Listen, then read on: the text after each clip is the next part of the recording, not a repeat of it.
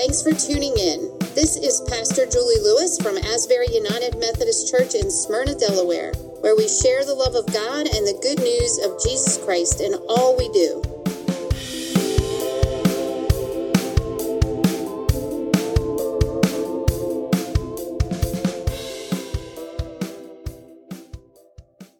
Give you the news headlines as I was writing this message on Thursday. A building collapsed near Miami, at that time leaving 52 missing and 1 dead. They're not sure yet why it collapsed. A pedestrian bridge over 295 around Washington, D.C. collapsed, probably due to a truck collision. The bridge was listed in poor condition before the collapse. Rudy Giuliani has been temporarily suspended from practicing law until the investigation into the charge that he propagated false information about the election is complete. Hundreds of additional unmarked graves are found at another former school for Indigenous children in Canada. An Atlanta rideshare driver fatally shot his passenger after a dispute. Britney Spears tells the court that she has been terrorized under the conservatorship managed by her father. She claims she is drugged and confined to her home against her will. There is a severe water shortage in the West due to climate change. John McAfee commits suicide in a Spanish prison after they grant the extradition to the U.S. on tax evasion charges. There is a strong belief by some segments of the U.S. that he was murdered to keep him from naming names and exposing the guilty secrets of some governments. I don't know if that's true, but his software on my computer told me that the website was safe. On any given day, we can all read all sorts of dire and horrific news. Although they do share some of the brighter stuff, like a mother and daughter using lemonade sales to buy a trip to Universal Studios in Orlando. What usually draws our attention are those "oh my goodness" articles that leave us gasping, what is the world coming to? To which most of us would reply, if asked, it's going to hell in a handbasket. This world seems to be falling apart at the seams. There is a lot that seems to be so wrong that it feels, to me anyway, like we're standing next to a volcano, just waiting for the next eruption and praying we don't get caught up in the blast or get swallowed up in the lava. I hear all the time, and just watch the news, you'll see it too, that everywhere we look, there is moral decay. No one does what is right, has any moral values at all, so no wonder we're in such a mess. There's so much division. No one can agree on anything, and we're mad about it. There's such violence. People bringing guns to a kid's party to end a fight. Forget talking it out. Just punch them or shoot blindly into the car of the person who cut you off. We can't let go of anything. If someone makes a mistake or perhaps a bad choice, they will be stripped of all their dignity, and it ends their career, their marriage, and their relationships with anyone else. There's so much prejudice, all those isms like racism, sexism, ageism, gender or sexual identityism. There's even a new ism, and I created this one. Unvaccinatedism. The prejudice that those choosing not to be vaccinated face if they are bold enough to let someone else know their status. Now, I've actually seen bullying between both these groups of the enlightened vaccinated people and the heathens, their words, not mine, that have chosen not to be vaccinated. But to be fair, the bullying is going both ways, especially regarding masks. People have told me that I don't have any faith in Jesus if I wear a mask or if I get vaccinated. Don't get me started on that. Natural disasters are out of control, almost a daily occurrence. And if anyone disagrees in a public protest, get ready for looting and violence. All this and the pandemic have generated more anger than we've seen in decades. More anxiety meds are being prescribed than ever before, along with increased illegal drug use and overdoses. No one trusts the government anymore, and everywhere there's a tremendous amount of disrespect. The state of the world, crisis, and not getting any better anytime soon. Something's got to give. What do we do? What can we do? Through this series, we're going to explore what is really happening in the world and what is we as Christians are being called to do, if anything. We will look at ways God has given us to stop the volcano from erupting and leaving devastation in its path. If not for the whole world, then at least for us as Christians and as individuals. I don't have all the answers to these global issues. No human being does. But we can look at the truth and then look at God's word to determine how we respond and maybe make the world a little less out of control and dangerous. Now, we're going to start with the biggest complaint that I've heard since I've been in ministry. The moral fabric of this nation and the world is decaying at a rapid pace.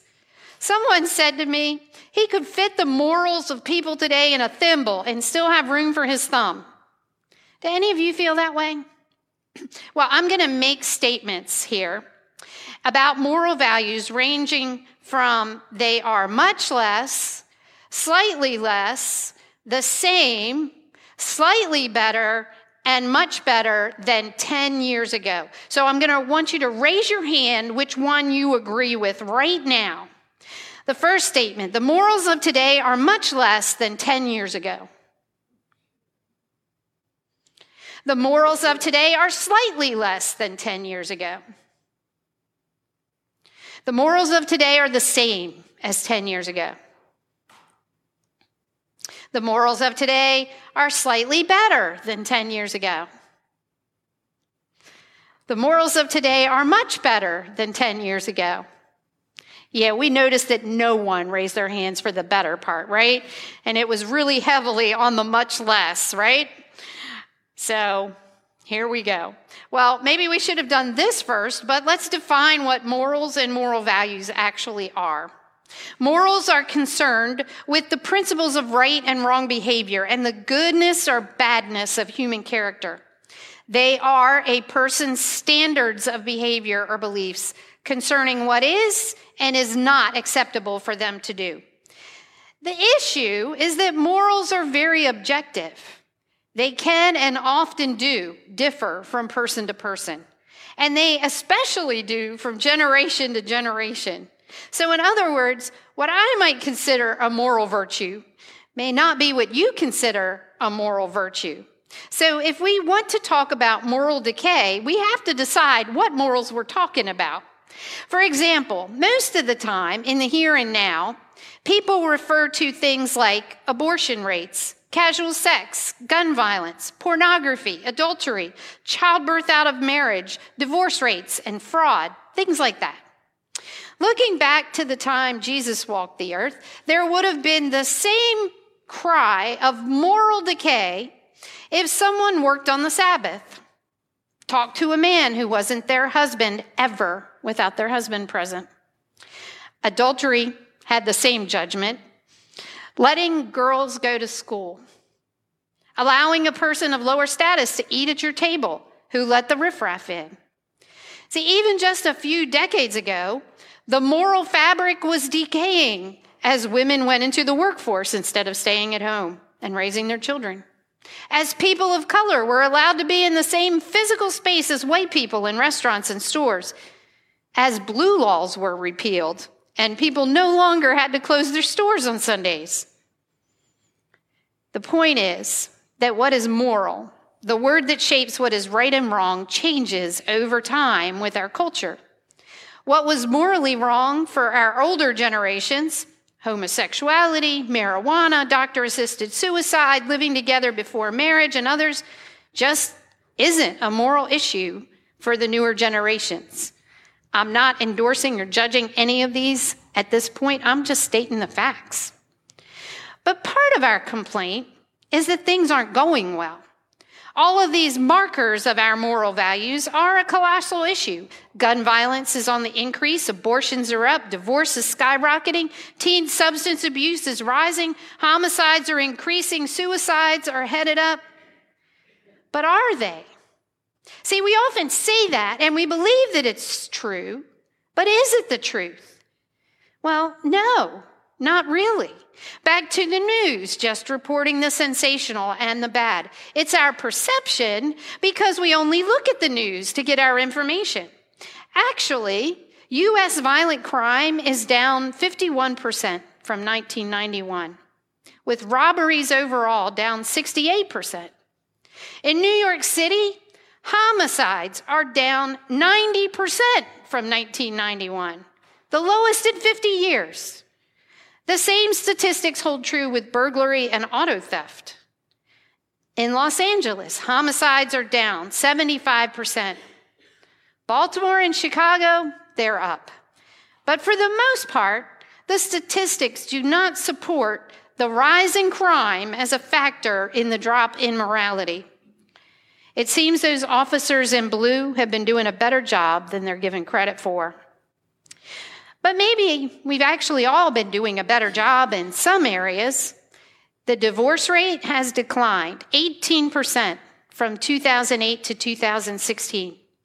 Suicides, until the pandemic at least, were decreasing every year for the past 20 years.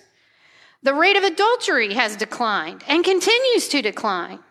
Our younger generation still believes it's morally wrong to have an affair. We can praise God for that. They say perception is reality, and there is some truth to that. So maybe the moral fabric isn't decaying as badly as we might think.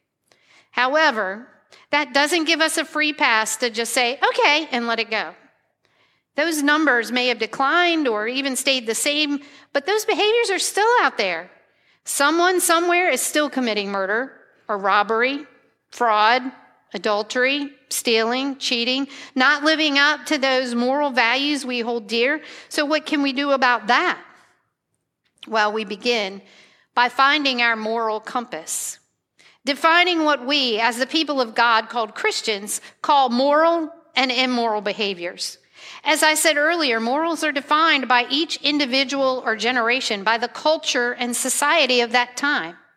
For the people of God, we should have a solid grip on what constitutes moral and immoral because we have the foundation of God's word, where we are given those values, the instructions on how to live our lives, what is right living and what is wrong.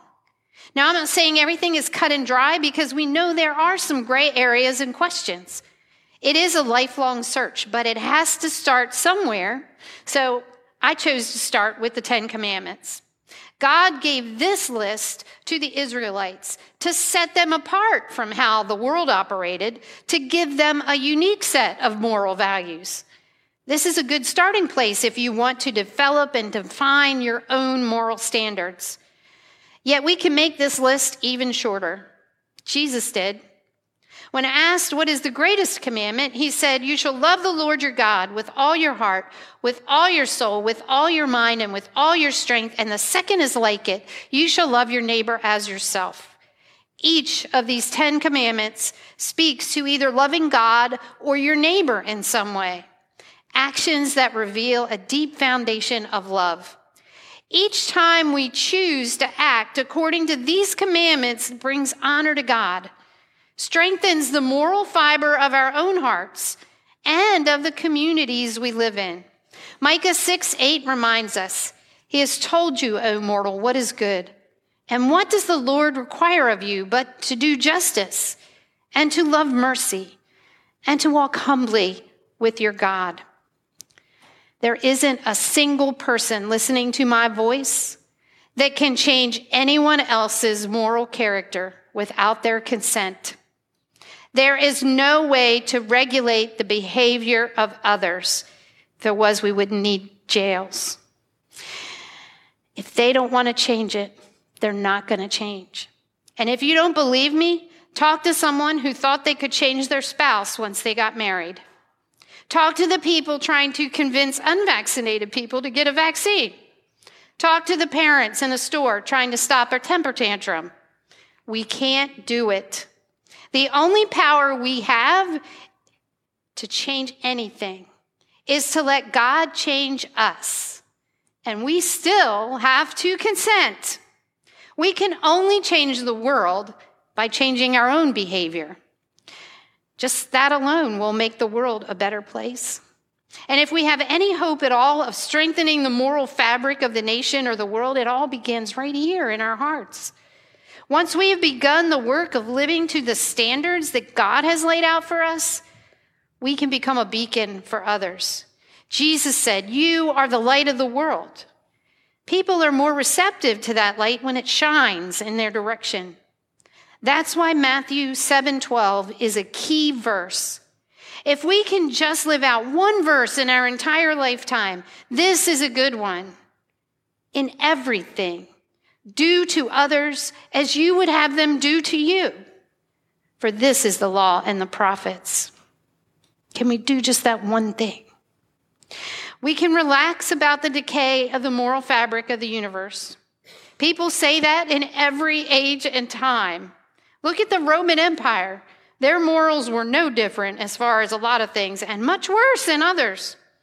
Look at the time when the world had Hitler and Stalin. Look at the age of slavery in our country. We can point to the evidence of immoral behavior in every time in history. But hopefully, as we begin to live out our faith under the direction of our moral compass given to us by God, the moral fabric of our nation and our world will be strengthened. Something's got to give. The number one cause of the decay of that moral fabric that was given in most everything I read is the decline of faith, our belief in God. In many ways, that's true. We need a unified moral compass in order to have the same moral attitudes and behaviors instead of trying to make those decisions on our own. Our faith in God giving us the same foundation for our moral standards will bring about the change we want to see in the world. So if you want to make a change, first make those commandments the foundation for your behavior and how you live in the world. Then tell those around you about Jesus. Use words if necessary, but let people see how living according to that moral compass that God has given us leads us to a better life, a more loving world, and that peace that we all long for in our lives. And if perception is reality, look around. Perceive and see that God is moving and working in the world for our good. And then maybe, just maybe, you won't be so anxious. Maybe, just maybe, you will see the goodness of God all around you. And if something's got to give, let it be you. Giving the love of God to the world in how you live your life according to God's moral compass. And then this world will be a lot better. Amen. Won't you pray with me? Holy God, we just thank you for the gift that you have given us in your word, that we have a moral compass if we will just learn to incorporate that into our lives.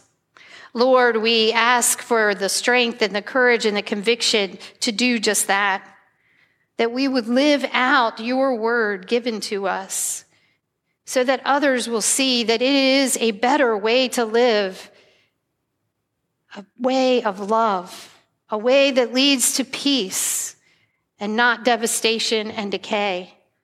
Lord, open our hearts to receive that compass and help us as we walk with you and in our days ahead, that we would just cling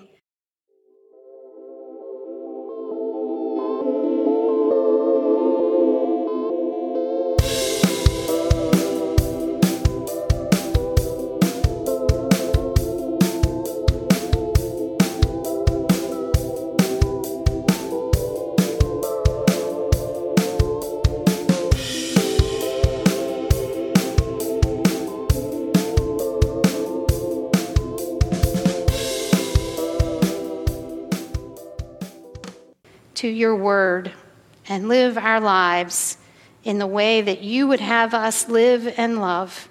In the name of your Son, amen.